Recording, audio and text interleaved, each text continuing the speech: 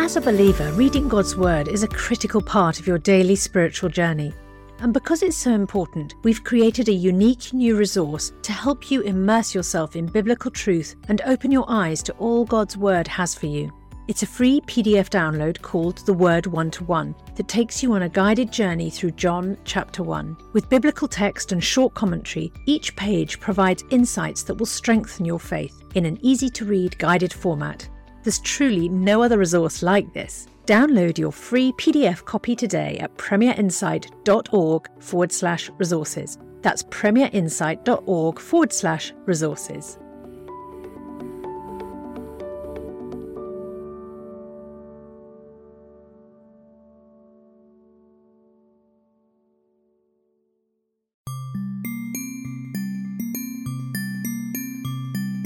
Matters of Life and Death, a podcast from Premier Unbelievable.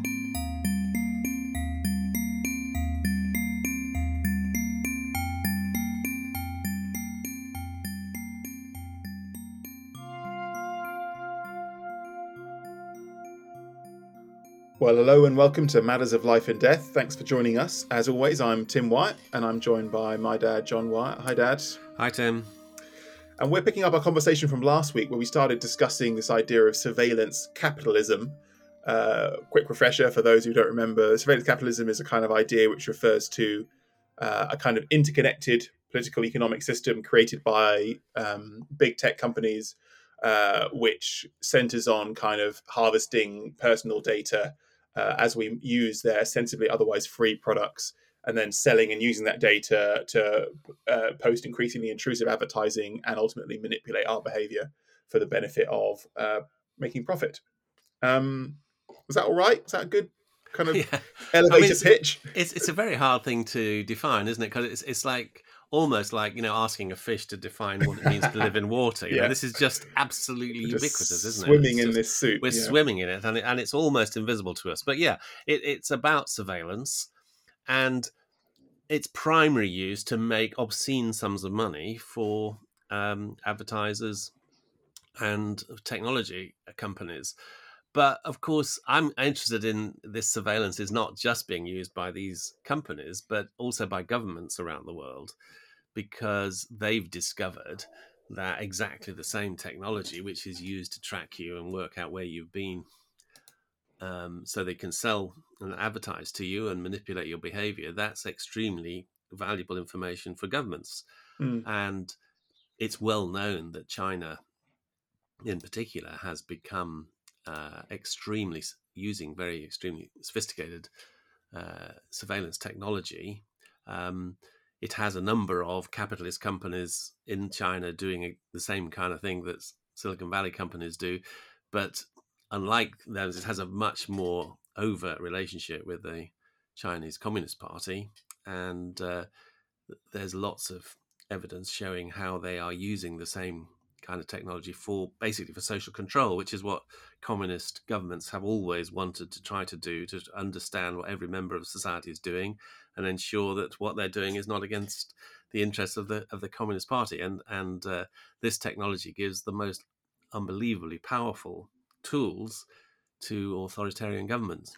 I mean, people are familiar with, under the 20th century form of communism, Eastern European, the Soviet Union countries, they had extensive kind of surveillance networks where they would, use analog technology to bug people's apartments and listen in on private conversations.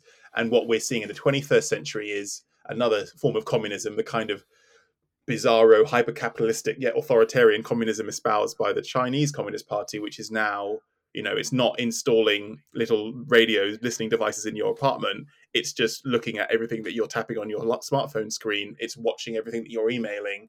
It's hoovering up all the data about where you're going. In China, particularly exacerbated by the pandemic, but even before, it's quite ubiquitous sense of when you go into public spaces or restaurants or shops, you often scan QR codes. And part of that during the pandemic was to show that you weren't kind of COVID positive or whatever, but it also means that there is an exact record on a government accessible database where they can see where every citizen is going, who they're meeting up with.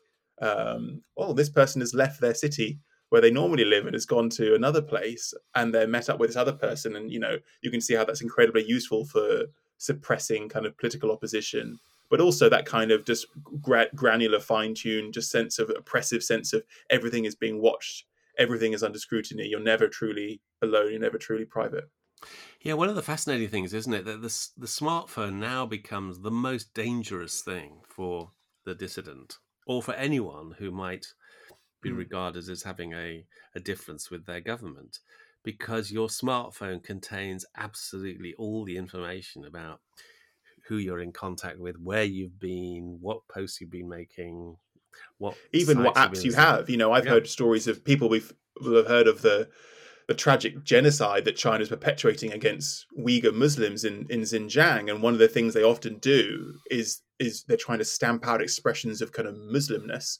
And, Uyghur Muslims have learned, they've got to shave their beards and not wear Islamic clothing, but often they get pulled over at checkpoints. And the first things the state security forces will do is look at your phone and see if you have a Quran app on your phone. Something as innocent as that Yeah. is incriminating enough to get sent off to a re-education camp.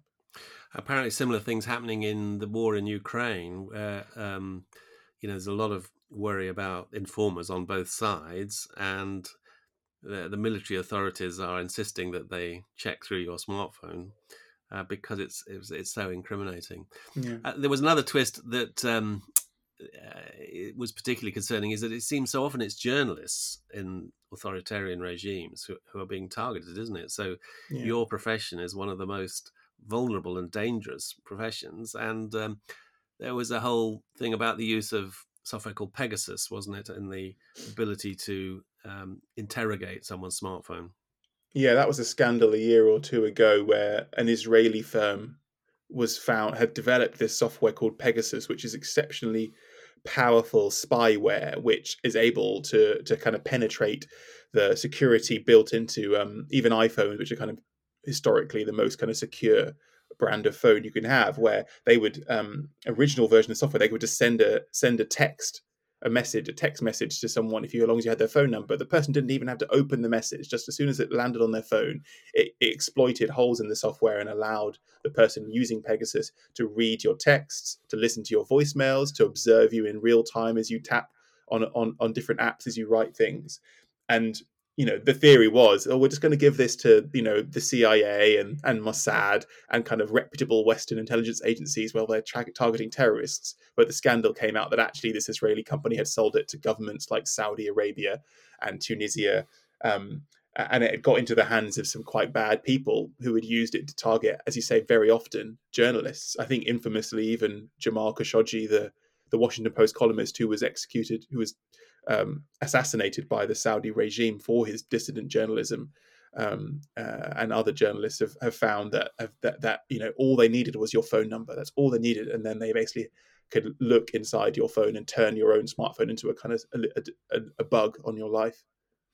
And of course, there's all this evidence that Western governments have also been involved in hoovering up vast amounts of our data and using it. And it's pretty obvious, isn't it? If Google can work out what your political affiliations are, what your religious views are, where you live, how you spend your money, etc., etc., etc., that any government is going to be extremely interested in that kind of information as well. Yeah. And they would be mad not to be using the same kind of technology. I mean, you could even argue potentially it would be a dereliction of their duty. If the bad guys have this information, if the Silicon Valley tech companies have this information, can GCHQ or America's NSA, these spy agencies who are tasked with finding the bad guys and preventing terrorist threats and attacks on us, would it be a dereliction of duty for them not to tap into this fire hose of data and use it for their own ends?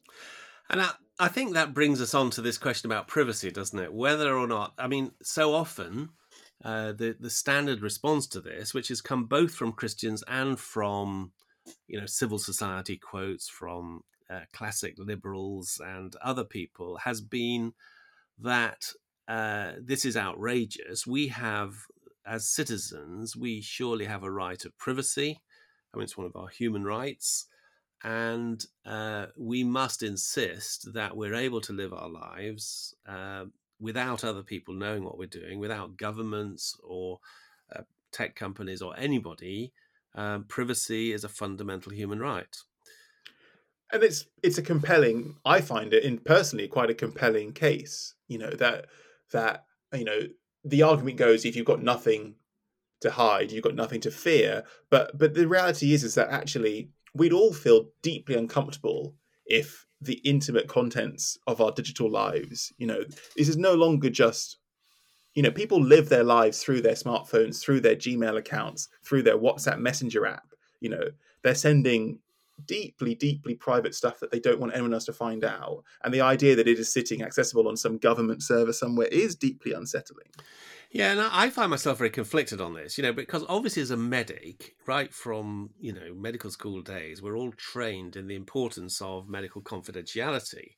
And that is a very, very important principle of medical ethics. Interestingly, it goes back all the way to Hippocrates, the Hippocratic group of pagan physicians back several hundred years before Christ. And the original Hippocratic Oath actually says something like, I will keep every information about my patients as a most holy secret, and I will not divulge it to anybody else on pain of death. And so, those early physicians recognized that medical information could be incredibly damaging if this was released. And therefore the physician has an ethical duty to maintain strict confidentiality, and that still happens through to today. But the other side of it is, if you think back to life in a village as it must have been all the way until urbanization starts, I suspect that privacy was a bit of a myth. I think that in your village everybody knows what everybody's going on. I mean, think of Miss Marple, looking underneath the lace curtains to see who's going off to whom and who's having an affair with who. So it's not until you get urbanization of people living in large conurbations that it becomes possible that I can actually shut my door and go behind my closed door and nobody knows, because I've now got anonymity. I'm living in a large city. That's the thing. Privacy is really an outworking of the alienation of kind of contemporary industrialized society, because, as you say, not only does everyone in a village is privacy impossible, but also everyone has grown up together. And so they are intimately known and know everyone around them. Whereas it's only when the rural people start up sticks and move into some anonymous terraced block quickly thrown up to work in the factory, and they're side by side with people from other parts of the country from hundreds of miles away who they are complete strangers to, and you have these brick walls and these tiny windows, and really that kind of anonymity and the alienation from each other enables the idea, the modern conception of a private individual life to develop. Whether that's a positive thing is probably a separate question. But also, maybe it was just a phase in the development of society, and it happened to last for, a couple of centuries when urbanization started, and yet technology hadn't advanced.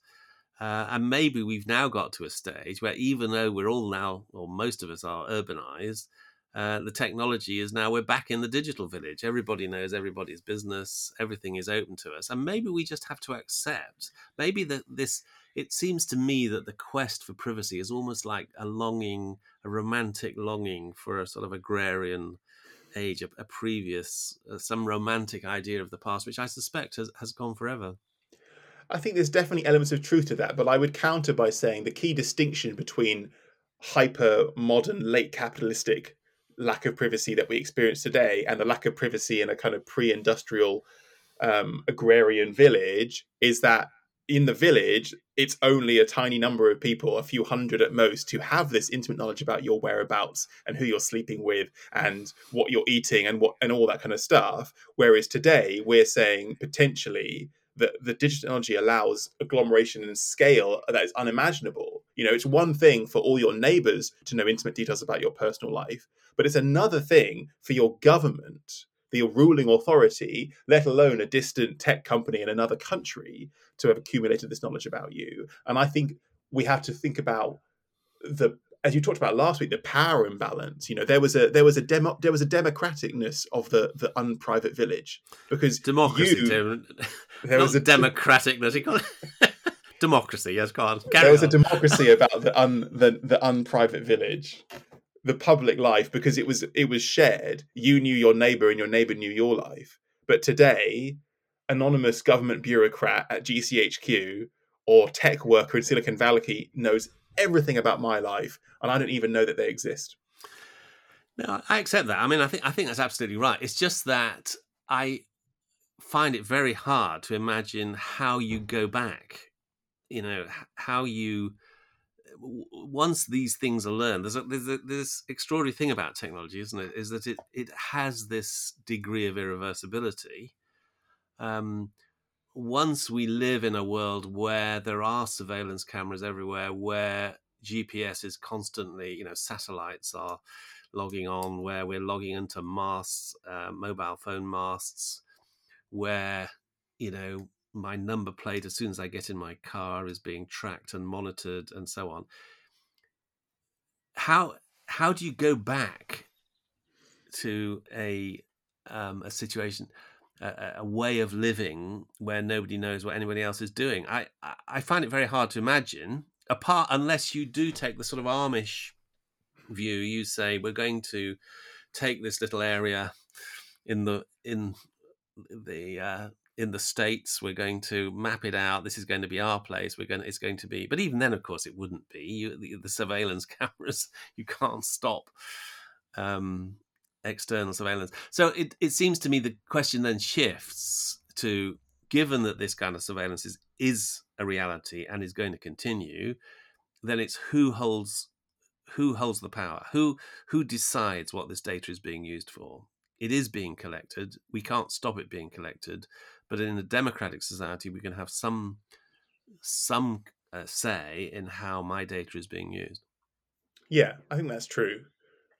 And the Amish is a good example because ultimately, I think most people wouldn't want to turn the clock back to a pre-industrial agrarian idyll, because you would no longer have Facebook scraping your data, but you also wouldn't have, any of the other accoutrements of modern capitalistic life. This is in many ways that what we live in today is the logical, inevitable outworking of capitalism itself. I think one of the most intriguing things I was researching for this about surveillance capitalism was the idea that actually we focus on the surveillance, but the key is really the capitalism. It's the modern system of the private free enterprise and accumulation of profit that has driven these companies to create these systems of surveillance and data harvesting, because it makes them a lot of money. And ultimately, why does it make them money? Because advertisers pay them to do it. Why do advertisers have that money to pay them? Because we buy the advertisers' products. It all comes back to us, the consumer. We are the bottom of the pyramid, and it is our, you could argue, rapacious overconsumption which has generated the wealth which is now being used to target our lives for surveillance.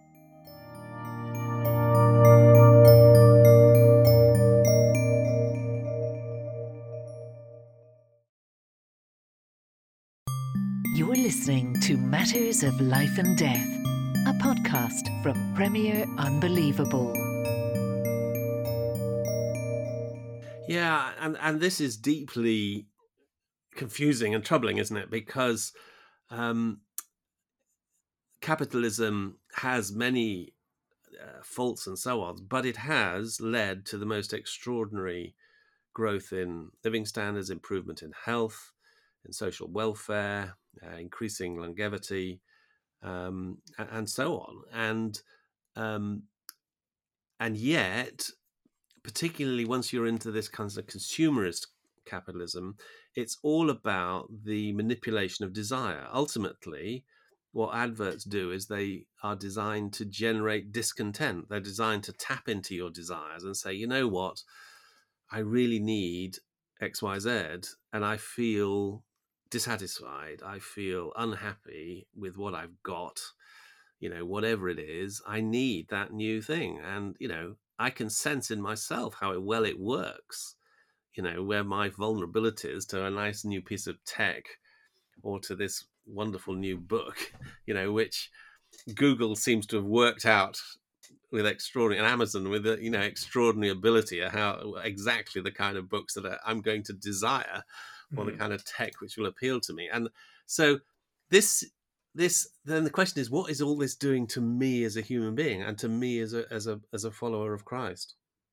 Yeah, and I think that's, for me, perhaps a more compelling critique of surveillance capitalism, while, I'm not ecstatic about the loss of privacy and that kind of thing, I think I'm more concerned by this idea of how it is corrupting us, potentially even, marring the image of God in us.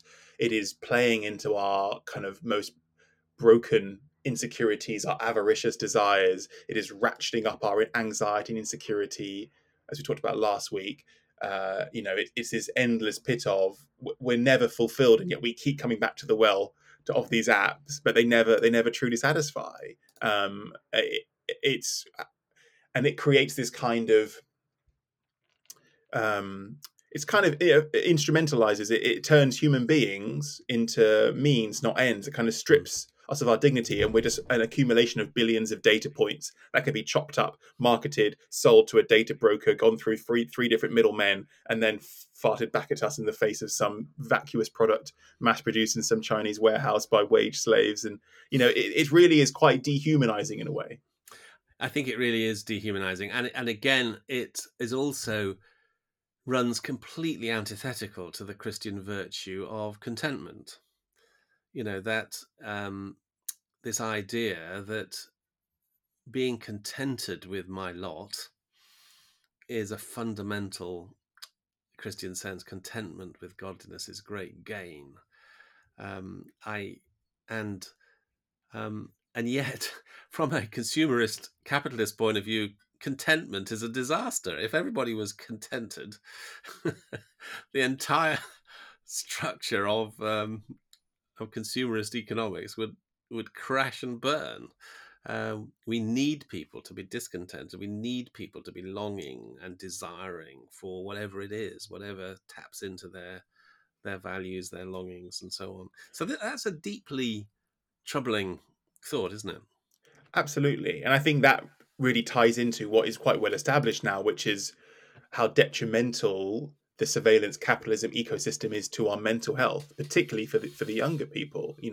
It's well established that the more time, teenagers spend on apps like Instagram and Facebook, the greater the likelihood is they will develop, depression and anxiety. And we all kind of wring our hands about that and, have a lot of intense social debate what to do about that. But fundamentally, it's largely because these apps are, as you say, they are designed not only to be addictive, but to be unfulfilling and to keep drawing us back and to keep never quite fully satisfying that itch, playing into our neuroses and our brokenness. It's particularly this sort of bizarre effect of watching other people having a great time, isn't it? So watching other people having this most amazing family and holiday or experiences or eating this amazing meal, the effect on us is, again, to stimulate envy, to stimulate discontent. Yeah. What we would call FOMO, right? Fear of missing out. Yeah. And that's really just modern language for, as you say, the kind of pride of the sin of envy and jealousy. And we all know in our heads that what we see online is fake, because we also know that when we take pictures of our food, it looks better on the picture than it actually did on the plate. But for somehow we delude ourselves when another person takes a picture of their, beautiful wife and child on this glorious beach holiday, it truly is as idyllic as that filter has made it appear. And it's cropping out, the stretch marks and the screaming and the sunburn and the, pollution in the beach behind them and all the other stuff. And it's beautifully, filtered and cropped. And even though we do this ourselves, we present and curate this artificialized version of our life, we somehow cannot stop ourselves from believing that everyone else actually is living their best life. And why am I missing out? And why am I sad? And why is my family not match up to that ideal? And why is my body doesn't look like that? And why can't I look like that? And it just nags and nags and nags. So I think before we totally depress ourselves, let's spend the last few minutes just reflecting on Christian responses and positive rules. I think from an individual point of view, one of the really interesting ideas is that we need to rediscover this idea of a rule of life, a daily rhythm to life, which pushes back against this addictive, always on digital culture, which is damaging us, and we instead go back to these ancient practices of imposing a rhythm on every day. Do you think that there's something in that? Do you think? What about yourself? Are you going to adopt a rule of life, Tim? You want me to become a monk? Is that what you're saying? I mean, you do have a child. I don't forget that. Yeah, that is, and a wife. it is challenging. I think there is. I mean, I'm fascinated by the kind of surge of interest, including outside the church, actually, in kind of Benedictine spirituality, which is all, deriving from Saint Benedict, the guy who invented the rule of life in the medieval era, and kind of the modern idea of monasticism. You see lots of businesses talking about Benedictine and all that stuff. I think it is intriguing, and I think there's certainly truth in the idea, which actually Christians have always known, which is that our broken, sinful world has a corrupting influence, and part of our spirituality has to be about building defenses against being dragged along with, Paul writes about that, do not let your minds be conformed to the ways of this world. And so I think what Christians have learned over many years, sometimes called the spiritual disciplines, habits like daily prayer, meditation, worship, silence, all these things. Richard Foster wrote the definitive book on this. These are practical habits and ways, rhythms that people have found over the years do help them, embody the virtues and the values that they seek, derive ultimately from the person of Jesus, and avoid being just swept up in whatever the world has to offer. So yeah, I think there's definitely value in that. It feels ambitious to live that way in contemporary life when you're not actually a medieval monk. Yes, and particularly when both of us have had professions, you in news, me in medicine, which really cut across a sort of really nice 9 to 5 days a week, because the news cycle is 24/7, medicine works 24/7, shift patterns, and so on. So I think that how you implement some kind of rule of life in this kind of really chaotic shift-based working practices is a huge question. But I do intuitively sense that a lot of this is right, that we somehow have to wrest control away from the technology. I'm speaking to myself as much as to anybody else, and to try to implement regular practices over the day. And also like over a week. So the idea of having special times, digital fasting, maybe the idea that when we meet together as Christians, this should be a safe space away from technology.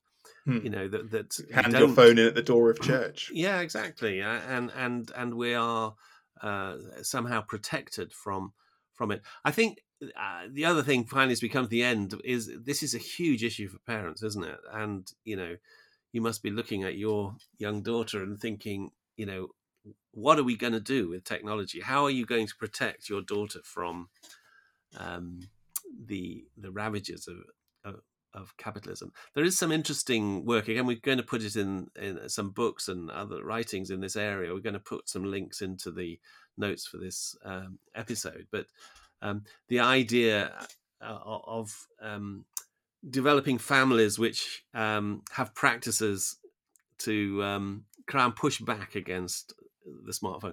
I think the really interesting idea is that in order to try and wean their children off the digital devices, parents have to make home time, family time, time spent together, even more interesting, even more exciting, even more attractive than this world out there, which is constantly wanting to suck your children into it.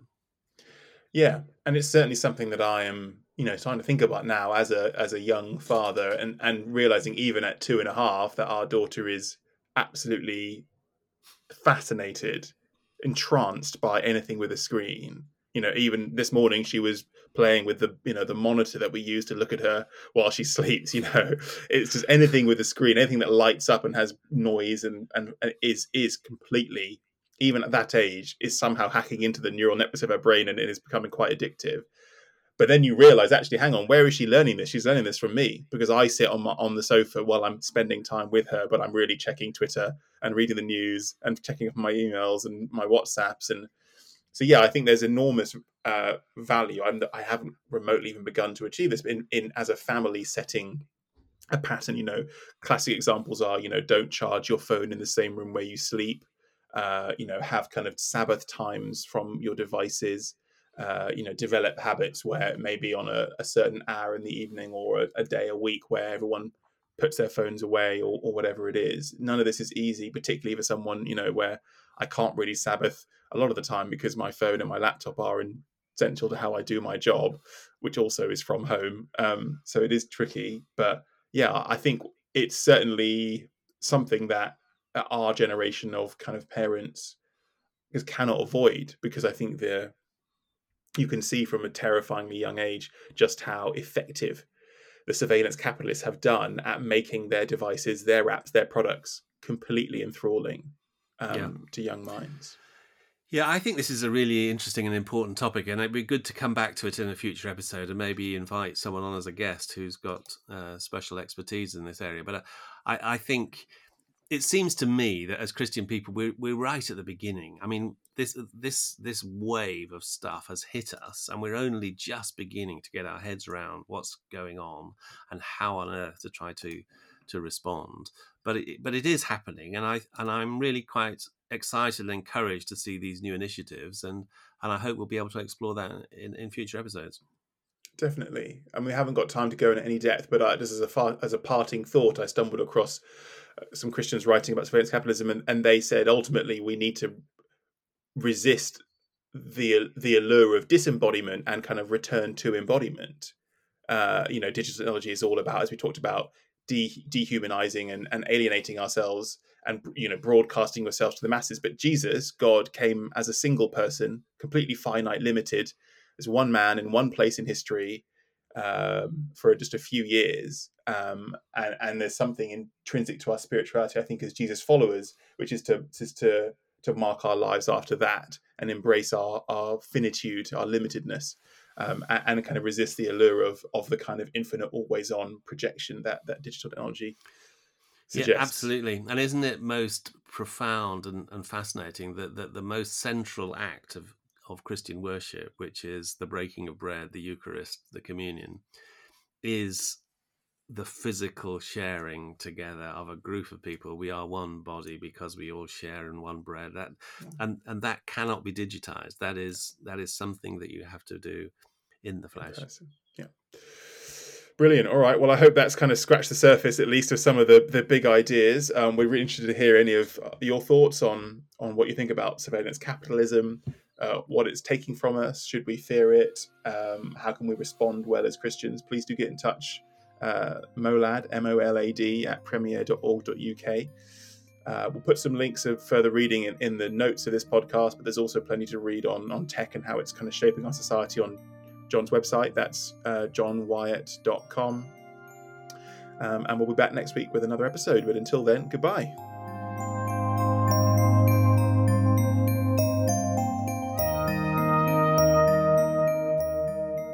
Hello, Tim here. Just before we go, I wanted to let you know we're planning a special episode in the next month or so to mark the 1-year anniversary of relaunching Matters of Life and Death as part of the Premier Unbelievable Network.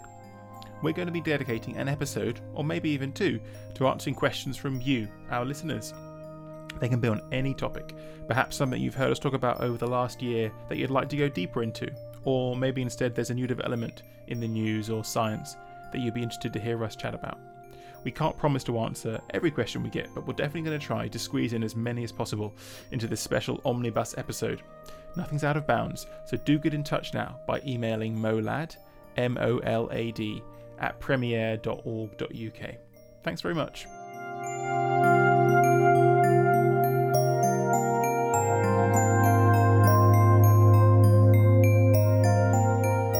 You've been listening to Matters of Life and Death, a podcast from Premier Unbelievable.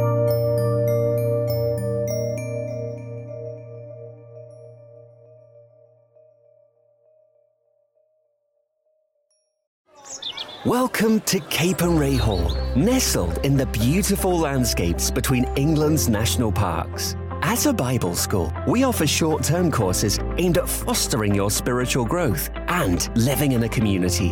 Our historic manor house has something for everyone. You can enjoy indoor and outdoor adventures, connect with students from around the world, and learn how to deepen your relationship with Jesus Christ. Search Capernwray England for more information.